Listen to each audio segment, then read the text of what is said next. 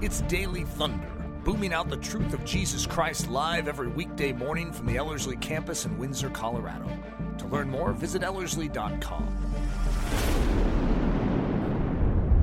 This is Eric Ludy. While we construct our new studio, we have been dishing out some throwback series from the earlier days of Daily Thunder. This particular series, entitled The Ingredients of Intimacy, was originally aired back in October of 2019, when Ellerslie hosted a powerful 5-week advanced discipleship training here on our campus.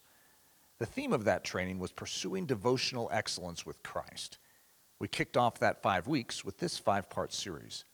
I hope you will be blessed by this meditation. All right, why don't we start out with prayer? Father, this is for you. We lift high Jesus Christ. We just ask that the Holy Spirit would lead, guide, and direct, that the living God would be seen and revealed. Lord, we want to understand you better. We want to know how to live for you well. And Lord, we just celebrate the work of the cross, the death, the burial, the resurrection. And we celebrate the fact that you are seated in heavenly places at the right hand of majesty, and all things are under your feet. And we celebrate the fact that by faith we have been brought into this amazing work, and we too are seated in heavenly places in Christ. Lord, we want to live, we want to pray, we want to act and behave out of that position today. In the name of Jesus, amen. So we're going through a series these 5 days on ingredients of intimacy.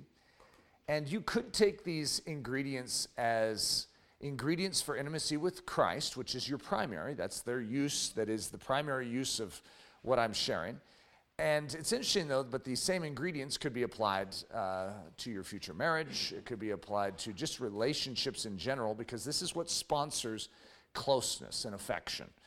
And so the first one was called Time on Monday. These like one-word titles.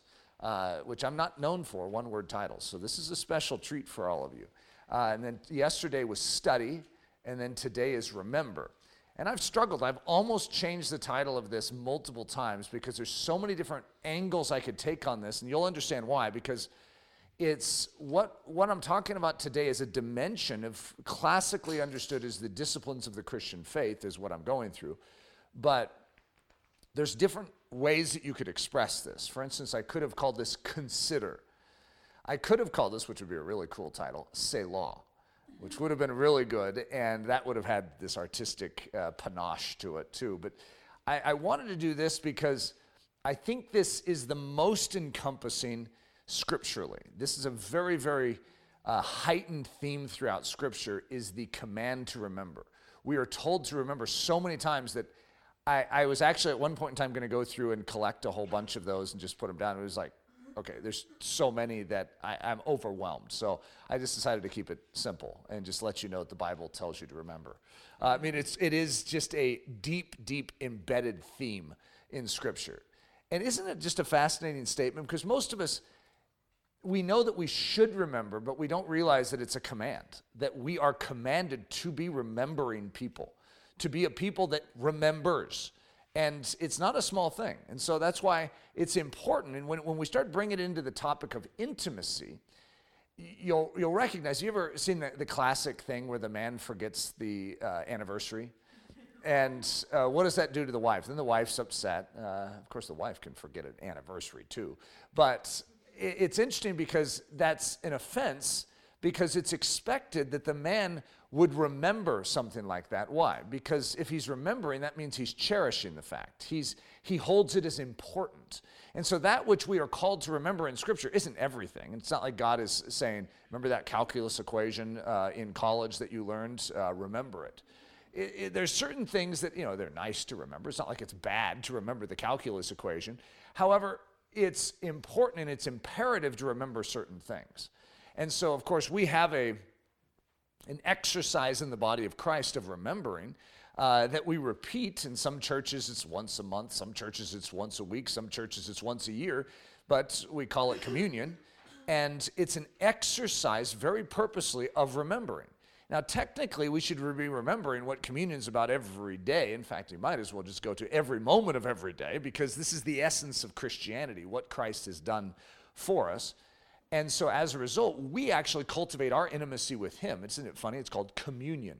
And we exercise our fellowship, our relationship with him in and through that remembrance.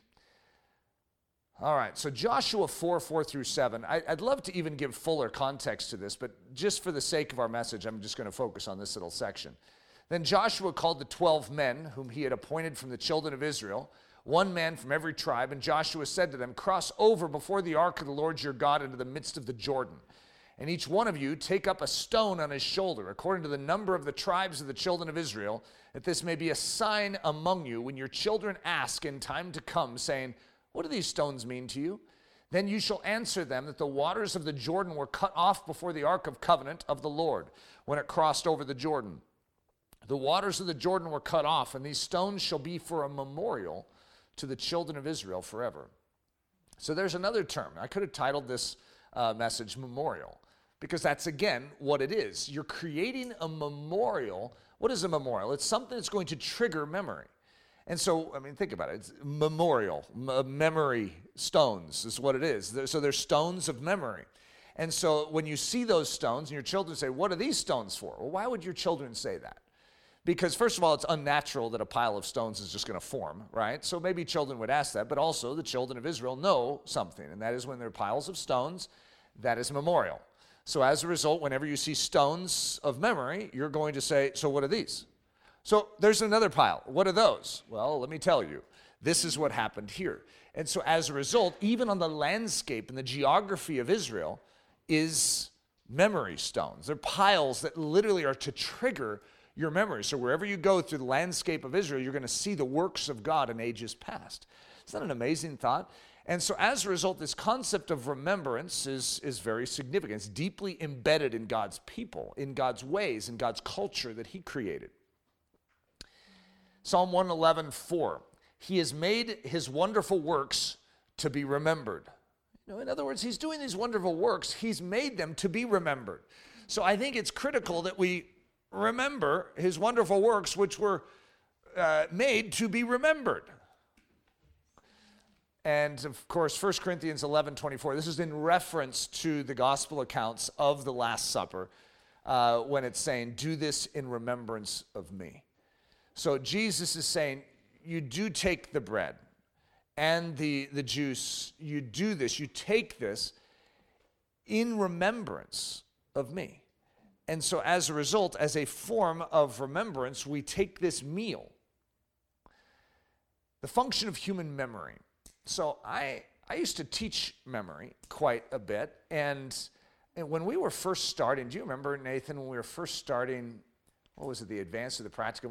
When we first started Elders, I was thinking, I would love to have an entire memory course as part of what we do. And it's a hard balance for me, because you're going to notice it even in what we're talking about now, and we're going through in the advanced training, devotional excellence. There's certain things that are wonderful tools but can easily become ends in themselves. And like, you feel like since you're memorizing Scripture, you really are knowing Scripture, and you're meditating upon Scripture, and you're owning it. And it's just like, I never want to trip people in thinking that just knowing and having it in your head. Satan knows Scripture. Like, he has it memorized, if you want to say it that way. That doesn't mean he's living it. And I am far more desirous to emphasize the life lived and the action of Christianity than just the head knowledge of it. But the two blend. And so there's something about memory that is extremely important. But I'm going to give you some principles of memory, because it's just fascinating too. And that is, memory has to have an established grounding point. I always call it like a honey stick. Okay, so if I had a stick and it had honey on it, then things can stick to it, right? So you could, take a butterfly and go, you could take a leaf and you could stick things to it, right? But it's hard in certain levels of education. Math is a classic illustration for it. Whereas if you don't know how to count and you don't know basic numbers, then you're going to have a tough time with addition, right? Because you don't know what 2 is. To add to another 2, So you don't even know to make it 4 because you don't even know what 2 is, right? But if you begin to count, you begin to see value. And once you begin to establish value, well, then addition actually has a sense of reason to it. And subtraction makes sense when you understand addition. And these things build. It's like this construct, and it's the honey stick. You stick something, and then you can stick something else, and so on. And so numbers are the basis of math, obviously, but also science. And so when you get into higher science, like quantum physics, it really helps to know how to count, okay? So as a result, you are establishing memory at the most basic levels. Literature, you could have some high-end essay or paper written by some guy with multiple PhDs, and he uses these huge words in it, and he's talking about a subject that none of us has any clue about, right? And it could be, some people would consider a very high work, and a very highly intellectual work. And yet, how would you ever understand that unless you actually knew the ABCs? And so you have to start with A, B, C, but you need to know what an A is. What is an A? Well, A says A or A. Now, it's funny, in other languages, like the Hebrew language, an A, an aleph, actually does say A, but it actually has a numerical value too of 1. And it actually means something like strength. So it's really fascinating. It's this multi-dimensional thing known as the aleph bet. That's the second letter in the Hebrew language is bet. And so you see where the alphabet came from, which is Greek. It actually flows out of that ancient language of Hebrew. And then we have the alphabet. That's what we call it, even though our first letter is not alpha. It's A. But if you don't know A, B, C, D, E, F, G, H, I, J, K, L, M, N, O, P, Q, R, S, T, U, V, W, X, Y, and Z, well, then you're going to have a tough time understanding what words are. And if you don't know what those individual letters say, like what their sound is and how they work together, you're going to have a tough time reading. But once you begin to read, now you need to establish vocabulary. But you can establish vocabulary if you begin to understand word formation and how they sound and what they mean. Then you can begin to knit these together and create sentence structure. And if you know sentence structure, you can create paragraphs. And if you can create paragraphs, you can create the flow of idea and thought. You can actually write. And you can pass along ideas this way. So then, as that progresses, you could eventually read that paper. I remember reading Old English, and I was practicing on Old English because I figured I would be a smarter guy if I did. And so I used to read all these miserable things. I mean, some of them were really good. They were like old Christian writings, but wow, that's hard. And I tell you what, it probably did help me somewhere along the line. But I mean, I would have to read a sentence 10 times. I'm like, okay, I don't get that. I don't get that. And to exercise, and so memory is based on that which you already know. We could call it a previous understanding, okay? So one of the best memory techniques you can use is to use the things that you know rote, which means you know them so well you don't even have to think about them. Like, you don't have to think about the alphabet, I'm hoping, right? You just know it. And you don't have to think about the numbers. You just know them. So when you combine them, it actually creates a depth of connectivity. And so I created this super memory system back in the day.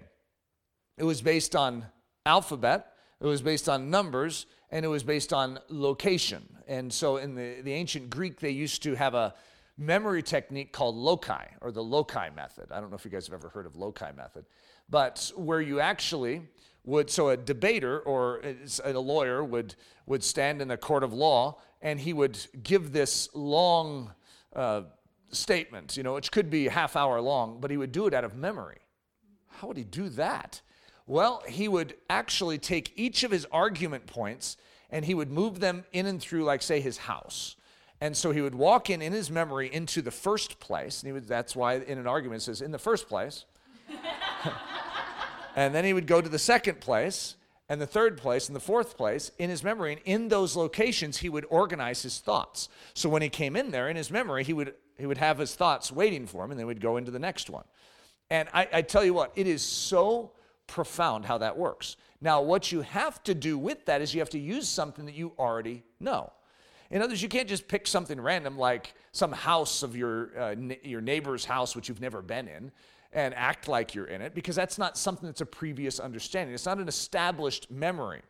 And so as a result, what you see in the kingdom of heaven, I'm just giving you a concept here. What you see in the kingdom of heaven is that God wants to establish the ABCs and the 1, 2, 3s of your faith. And he wants to build upon that. But you must constantly rehearse. You must know them just like you know the ABCs and the 1, 2, 3s. You must remember them. So just as you must build out for math and higher end science, just as you must for all literature, for all academic learning, you must have the basics. And for us, we don't oftentimes train our souls to know and to understand the work of the cross, the work of redemption, how justification and sanctification are functioning in us, how the work of the Holy Spirit. That's why you'll see at Ellerslie, we'll repeat the same things over and over again. I am in Christ by faith. And as a result, his death is my death. His burial, my burial. His resurrection, my resurrection. When he ascended, I ascended with him, and I am seated at the right hand of the Most High God. All things are under his feet, therefore all things are under my feet. When I pray to the Father, I pray in that position in the name of Jesus. You see, we're establishing the most rudimentary, most fundamental aspects of functionality in Christianity. Because I have access to the Father, I have access to the Holy Spirit, or you could say the Holy Spirit has access to me. And therefore, I live a life in this body, in this earth, but it's not my life, it's Christ's life in me that lives, and that's the hope of glory. So as a result, there is a real functional version of Christianity, of Christ being seen in a life, and it's because of what he did on that cross. And someone could say, well, how does that cross affect your life? Well, I just explained it. And so you can go back through that same thing, because by faith I entered into his work. And so therefore his death is shared with me, and my old man is crucified, and I was buried with him. And when he rose again, there was a new creature that was raised again, and that's me. I'm a new creature in Christ Jesus. And that new creature is now the house or the dwelling place of the life of God, so that now God can be manifest in this earth. These fundamental, foundational points are critical for the rest of our memory. So now when you study Scripture, what do you see? You see something that attaches to that. It's like, oh, you read through Colossians, like I think the advanced students are memorizing Colossians. Well, you go through Colossians, guess what you're going to find? You're going to find the foundations of the gospel are there, and you're going to learn all these other things like kung, kung, kung, kung. So all the scriptures on being in Christ. Whoa. All the scriptures are being empowered by the Holy Spirit. Whoa. These things actually make sense. They have context because you know the ABCs and the 1, 2, 3s. And this is all a basis. The basis is functional memory. That's what it is. It's how God created the mind to work. Now, we can take that and focus on memorizing a phone book. You can. Some people have done that. They memorize the phone book. And I would say, well, that's interesting. That's fascinating. It's not useful. I mean, maybe it is like you have a situation where someone goes, we need to get a plumber, and now. And then you go, okay, well, on page 760. In other words, yeah, maybe there's some latent benefit, but Siri is a lot easier than that, okay? And so if you're going to spend your time, I would spend your time on memorizing things that pertain to the kingdom of heaven, to the establishment of the glory of God in this earth. That's where I would put your energy, and that's why it's hard, because I had this really cool game. It was a chess game that, there's 64 squares on a chessboard, and so each of those squares represented something. And so I had this, what was it called? Do you remember what my system was called? Where every phonetic sound meant something. It had a numerical value, okay? So like D was 1, I believe. And so what you'd have is if you wanted to memorize something, you would actually create a numerical value, or you wanted to remember a number, you put a word to it. And so what we had is that we had a combination, it's a super memory system of loci, which was location, mixed with this phonetic system, which was based on numbers and the alphabet. And so then when each one of these squares, you had to, so it was like it was 2 teams. And you couldn't talk amongst your team, but every time someone moved something, they would leave something in the square. So say it's square 1, okay? That means you have to be watching, and you have to, the first thing that is left has to be something like a thing. The next one might be a sound. The next one was like an emotion, okay? And so you're leaving these obscure things in there. And so those 64 squares are like your house, okay? So you're like creating a location in your mind. So you're in the first room. And, okay, they just left, a rag doll. You're like, okay. And you're going to set it on your bookshelf. And you're going to do something in your memory to remember that there's a rag doll there, right? So now, when you move into that square, you need to say everything that's in. So if you're doing a chess move and you want to take that, you have to say everything that's in that room to be able to move there. And you leave something in the square you just left. So it's two teams and everyone's switching off who's playing, right? So you're playing chess, yes, but you're not really playing chess. You're trying to survive. And I tell you what, it is shocking how well the memory is designed to work if you can organize it. It's just like, if you have a messy desk as opposed to just taking it all and creating files for it and putting them in there, you can easily find things. Same thing is true with the mind when you can allocate and put things into their sectors, the place where you know that they should be. Human memory is a fascinating one. Now, I'm taking this out of context, I have to admit, but it is really fun. For all of you that are panicking about your memory, look at this. The memory of the righteous is blessed. Now, what that's talking about is the memory, in other words, the remembrance of your life will be blessed. But you have to admit, it's fun to take things out of context for something like that when you're really struggling with your memory. Okay, different facets of remembering. Meditation is one facet. So it's called biblical meditation because there's like transcendental meditation, this new agey junk out there. But biblical meditation is a very active engagement of the mind. It's not a brainlessness like transcendental meditation would be. But it's a very, very profound process that Christians have gone through for years to turn truth over in their mind, to look at it, almost like it's a diamond in its different facets. Thoughtfulness is another great way of describing it. Usually thoughtfulness is going to be an enunciation of like a relationship, a marriage relationship. In other words, like I'm going to be thoughtful of my spouse, so therefore I'm going to stop and get some flowers on the way home and maybe a card. And then maybe in the car, I'll write a sweet note or a poem. Roses are red, violets are blue, type of stuff, right? And then I'll bring it home. And what will my wife feel? She will feel remembered. Okay, so that's called thoughtfulness. In other words, you are giving thought to someone when they're not around you, and that makes them feel cherished when you then prove that you were thinking about them. Memorializing is what you see them doing with the stones. They're creating memory stones or something that would be, maybe it's not a stone, maybe it's a picture, maybe it's a drawing, maybe it's a journal entry. But there's a memorializing of something so that it's not forgotten. We all have this notion that we will never forget things. Some big, huge thing happens in our life. We're like, I will never forget that. Or we'll say to someone, I will never forget you. I'll think about you every day of my life. What, 2 days later, you've already forgotten? I mean, it's pathetic is what it is. In other words, though we are prone to remember if we work on it, I mean, we're built to remember if we practice, we are also prone to forget if we don't. We're going to go in one extreme or the other. We're either going to remember or we're going to forget. There's not a lot of middle ground there. And then consideration is a sort of weak sounding word, but it's actually a really good one if you understand what the word means, to consider. Because at first it just sounds smallish. And it's like when you're trying to describe happiness and you use the word glad. I'm glad. Well, glad in the English language has lost its value. It used to mean like supercharged joy. Now it means, yeah, that's okay. I'm glad that worked out for you. It's like pathetic is what it is. And consideration is sort of the same thing.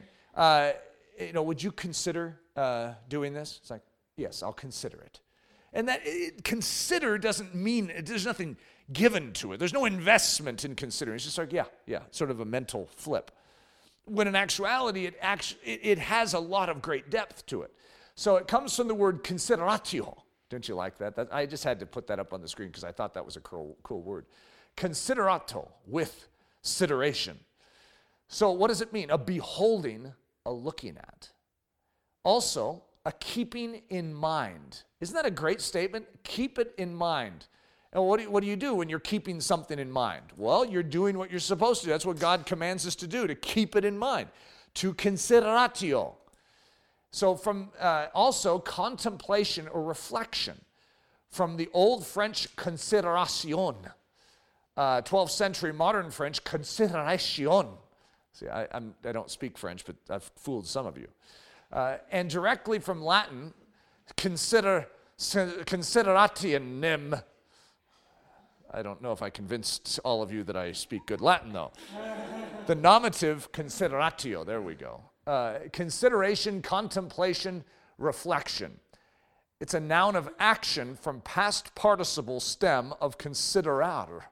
Considerar. To look at closely or observe. So that's the etymology of the word consider. I always like etymologies. I always look them up. So etymonline.com. Well, we should do the etymology of etymonline. So Deuteronomy 11:18. We read this one, it was a few days ago. It says, "You shall lay up these words of mine in your heart and in your soul, and bind them as a sign on your hand, and they shall be as frontlets between your eyes." So there is an active engagement in the Hebrew culture of remembrance, whether it's piles of stones or whether it's things like this. Even the garb of the priest was marked in such a way where they would remember. It's like over their heart were the 12 tribes, on their shoulders, like whenever they move their arm, there it is. When, and every time they get dressed, they're seeing something. Everything is purposeful. In our life, let's just be honest, we don't have a lot of that. In other words, we take it for granted that we'll remember things, instead of recognizing that God has gone out of his way to say, you will not remember unless you actually go out of your way to remember. So if you know that, what are you going to do? You're going to go out of your way to remember. That's why a message like this is important. In other words, we just need to remember to remember. And so to remember, like in It's a Wonderful Life, Uncle Billy has little strings tied around his fingers so he could remember. Hopefully we don't have to do that, because we don't want to be like Uncle Billy, right? But at the same time, whatever it takes, some people I've seen write on their hands, and at least they're trying, right? I'm sure there's better ways. I don't know that we want to wear like a helmet with something over our eyes, so we're like, what is that thing? Oh, yeah, that's right, I'm supposed to remember. On the back of their hand, it's a writing on your hand, that matches. Bind them as a sign on your hand. I don't know what that would look like. Bind them as a sign on your hand. But in other words, every time you do something, there it is, you're remembering. One of the things that my sister and I used to do, my sister and I lived together up in Michigan for a season, is every time we sat down to pray for a meal, we would remember certain key things.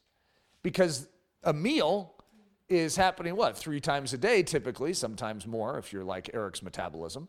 But what that means is you're constantly rehearsing certain things 3 times a day, okay? So there's an idea. When you wake up in the morning, boom, there's an opportunity. When you're brushing your teeth, boom. In other words, if it's an action that you're going to repeat and you then build a habit into it of remembering something, like say every time you're going to brush your teeth, you're going to pray for, Jim Bob.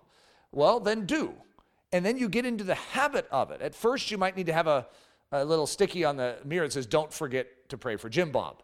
And yet, I just had lunch with Jim Bob Duggar, so I think that must be why it's in my mind right now. But you do. You actually remember and you pray. But there also could be remembrances of other sorts. In other words, you could remember the work of the cross every time you get your bowl of cereal in the morning. But it's an active engagement. I want you to purposely look at it. So here's some of the ways that I have I would say this is the primary way that I have exercised remembrance, and that is journaling. I would highly recommend it. I would say it's one of the most significant things in my life. First of all, I probably am a writer because I am a journaler. In other words, I spent years writing down, learning to coordinate my thoughts, my inner walk with God into journal. And as a result, it created a coordination, which is not a normal coordination, to take your thoughts and your feelings and to then apply them through a pen. That's the way I started. I was always writing it. Now I type. But one of the things that Moses speaks to God, God speaks to Moses. Moses did speak to God, so that wasn't an incorrect statement as much as it just wasn't purposeful. But God speaks to Moses and then says to Moses, write this down for a memorial in a book. And so as a result, what we have is the scriptures, in a sense, you could call them a journal. They're enunciating that which God was speaking. Now, for us, it isn't the word of God that we're writing down, but it is an enunciation that we are processing, and it's very, very important because I have remembered my entire walk with Christ because I have a journal, and I will review my journal periodically, and it's a very, very powerful thing. Even though literally, it would be pages and pages, thousands of pages that I would have through my walk with Christ. So it's not the easiest thing just to quickly reference. So I'm going to give you I just opened up an old journal, and this was the first one in an old journal. So when I switched to digital, obviously it was April 23rd, 2001, and I switched and what you see is that little graphic is actually the same graphic I've used for years. Now, it's usually on white background, so it wouldn't stand out like that. And it looks bitmapped when it's big like that. When it's small, it looks perfectly fine, but it doesn't look very good here. So I'm just giving you a peek into my journal, okay? This is almost like random peek into Eric's journal. I did read through it to make sure there wasn't anything. I mean, it is personal, okay? But it's so long ago that I feel fine. Because, we're talking 18 years ago, 18 and a half years ago. So I would always do the same thing. This is actually what it looks like on my piece of paper, except for my piece of paper is going to have a little more width to it. I always title it, and I title everything I do, guys. Whether or not that's helpful, it is for me. I remember journal entries even by title. And so I'll go back and say, oh, I remember that one. Just because I actually will process what is the summation of this for myself, from my memory. So that pile of stones is not on every journal entry. When I see a pile of stones, that causes me to stop and say, I'm telling myself years into the future, this is important and I need to reflect back on it. And so, Dad, Father, Papa, what is that pile of stones for? And then I can read and find out. There are seasons, this is what it says. And so I always would say, the date, the time, the day of the week, and where I'm located, where I'm at. And so there's some funny locations that I'm in planes and various things that I'm in. But this is 1703 Whitehall Drive, which is a condominium that Leslie and I lived in 18 years ago. There are seasons when I see what it's saying. There are seasons when seeking you seems easier than at other times. I have the hunger, but my lifestyle for some reason eliminates, I'm trying to scroll, but it doesn't scroll. But my lifestyle for some reason eliminates the opportunities. I desperately need you, Lord. I need you to intersect my life and assist me in changing it to revolve around you and your kingdom purposes. I want to live victoriously for you. Yesterday morning, we spoke in church, introducing our Thursday night gathering to the church. Afterwards, I reflected upon the amazing work you have done in granting us favor in the eyes of Calvary Church. We really do have a church body behind us. There are individuals in that church that wholeheartedly support the work you are doing in and through us. You have also granted us an authority in that church to speak boldly. Yesterday, I spoke strongly about not settling for mediocrity in our Christian walks, but pursuing more depth and more intimacy. Well, that's appropriate. It wasn't unusual for those who know me to hear me say it, but it was unusual for the congregation of Calvary Church. Yesterday afternoon, Rich and Janet came over to our new home and we prayed over every room. It was an unforgettable time. Holy Spirit, you established your preeminence in this house. Our house was officially declared a sacred haven for the work of Jesus Christ in this world. I felt so strongly as we prayed over our creative office that was an environment that you commanded that we keep holy and sacred and not allow compromise of any kind into. That in that room, music would be written that would change the lives of millions. That in that room, messages would be written that would impact centuries of Christians. As Rich and Janet laid their hands on us yesterday while we stood in our office, Rich prayed just that. I wish I could remember his exact words, but he prayed that we would be heroes of the faith, leaders that stand boldly for truth, messengers that craft messages that bring the glory of God to this earth, impacting not only this current generation, but generations for centuries to come. Enable us, Lord, to live up to that prayer. Please, Spirit of God, grant me grace and strength to overcome my weaknesses and live triumphantly for you. I dearly love you and cherish for you, my precious Savior. Desiderio Domini. And I would always finish with Desiderio Domini, which I think I've told you guys if you've gone through banquet, that is something that I would always finish with. Now, it's interesting because looking back, I see a weaker Eric. Okay, and any of you that would know me would notice a weakness in this. You might not, maybe. But I know the gospel so much better than I did then. And so you'll see me sort of saying, God, I need you to teach me how to live better, instead of understanding that God needs to fill me. So this is all part of what God is training me in. Most of what I teach, I had to learn the hard way. I didn't just have someone discipling me through it. So I'm like feeling in the dark. And yet something like that is very precious to me. It's a testimony to my soul of God's faithfulness. He does answer those prayers, even though my prayers, I look at it and go, Eric, you could pray that better. Let me teach you how to pray that better. Let me teach you how to ask that better. I could tell an 18 and a half year younger version of Eric, I could teach him a lot with what I've learned in the last 18 and a half years, but that's precious to me. And what's interesting is in that room, albums were written, many books were written in that office right there. In that office, I was on my face and I encountered the Holy Spirit, and understanding the exchange life for the first time in my life was in that. So it's going to follow this. So what's going to happen in my life is going to unfold in that room. And most of what I teach here at Ellerslie flows out of what happened in the upcoming months in that room.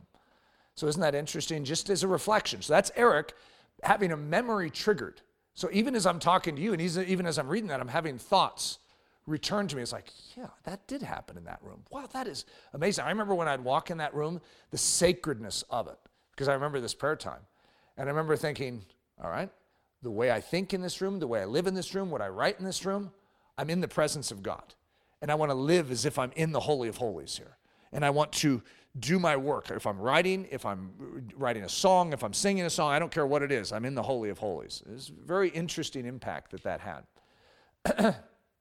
Now, this isn't something I have done, but I'm giving you sort of a concept of what other people have done. Now, I've done things somewhat similar, okay? We had a thing that we did for a while called Scraps, because Amy Carmichael used to have Scraps. And so we had something called Scraps, where her family would put together, her and her brothers would put together sort of a monthly, it was a newspaper or magazine, I don't remember what they called it. And so we used to do that as a family too. When before Leslie and I had kids, we created, every month we would create a summary, like the funniest things of the month. We'd have little things. We went to a concert, we would stick the stub in there, and I would shrink down letters into this little miniature form and actually make them so you could unfold them. So I didn't have, you don't have room for all the cards you get, so I would shrink them. And I had all these little things. So it'd be a page just of cards that I received, letters that I received, and I'd shrink them down so I could still see them, but don't have to keep them, right? And so this is the shadow box strategy of just saying, okay, something just happened that was very significant. I want to remember it. And then you stick it up in your hallway. And so some people have hallways in their house where when they walk down it, everything along both sides is a memento, is a memorial of something to trigger memory. So bind them as a sign on your hand, and they shall be as frontlets between your eyes. The ancient art of biblical meditation. So if we were to go back in time, we don't train in biblical meditation anymore like they used to. This is something that men and women in Christian history past took very, very seriously. It's a form of art, if you will, just like any other skill, like pottery. If you are working a potter's wheel, I don't just say, hey, go home today and work on a potter's wheel. Here's a chunk of clay, because you wouldn't have a clue what to do with it. It's an art form, and that's the same with the use of the mind and memory in meditation. There was a process where the first thing you do is you have a question or you have an idea. And so what you do is you bring out everything that you already know on that topic, and you just bring it out in your mind. So if you're meditating on Scripture, you're not just taking one singular Scripture, you're taking an idea like, who is God? And so then you take out everything you know, and you might write it down, like, okay, what do I know about God? He has no beginning, he has no ending. He is always the same. Okay, so you're going to unpack these things that you already know. And then you're going to immediately test the fact that, do you have bias, and have you come to conclusions outside of Scripture? And are there any things that you're guessing at that you need? And this is an exercise that would have discipline to it. And so then you would ask questions, and you would apply questions to it. Are there things about God that are revealed in Scripture that I do not know or that I have not accepted. And so you go through all of these things. It's like this exercise, like a gymnastic routine or an obstacle course, where it's like, okay, now I'm going along the monkey bars. Now I'm jumping through the tire. Now I'm doing this. And so you're actually doing this, and just as you would physically go through a circuit workout or something, you're doing it mentally, and it's working different aspects of your thoughts and of your soul, and it's spiking something. Now, what the church of yesteryear used to do is they would meditate on the truth and then worship. Why would they do that?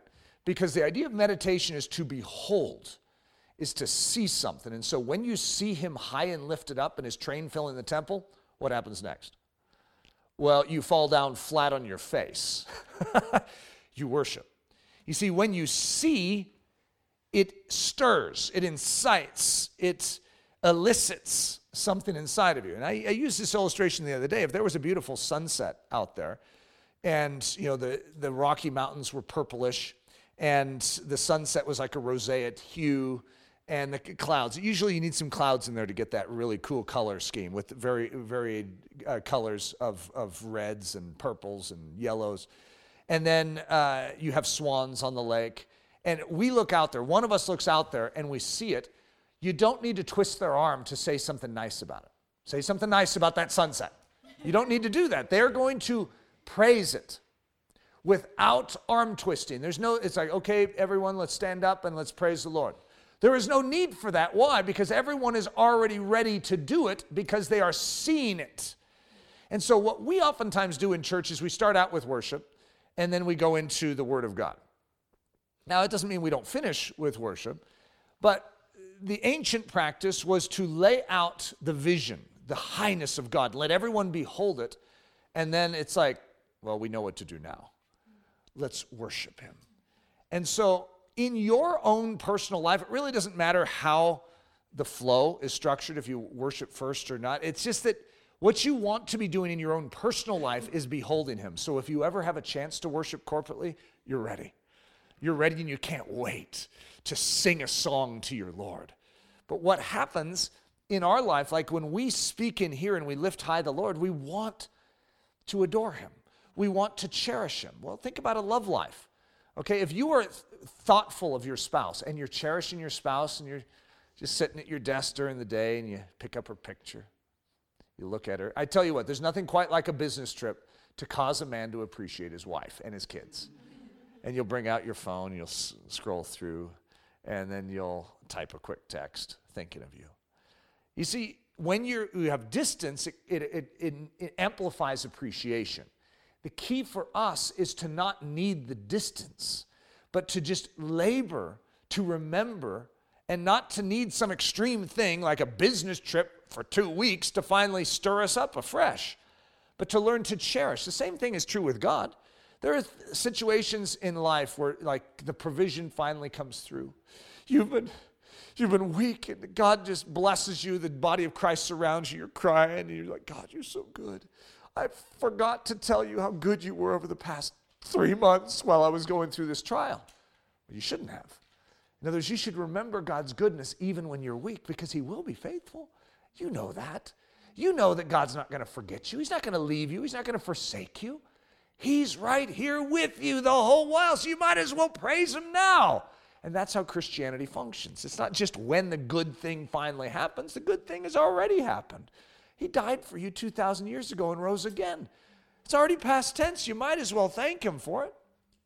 So the ancient art of biblical meditation, readying the heart to worship, blowing upon the embers of affection, inciting the inner man towards praise.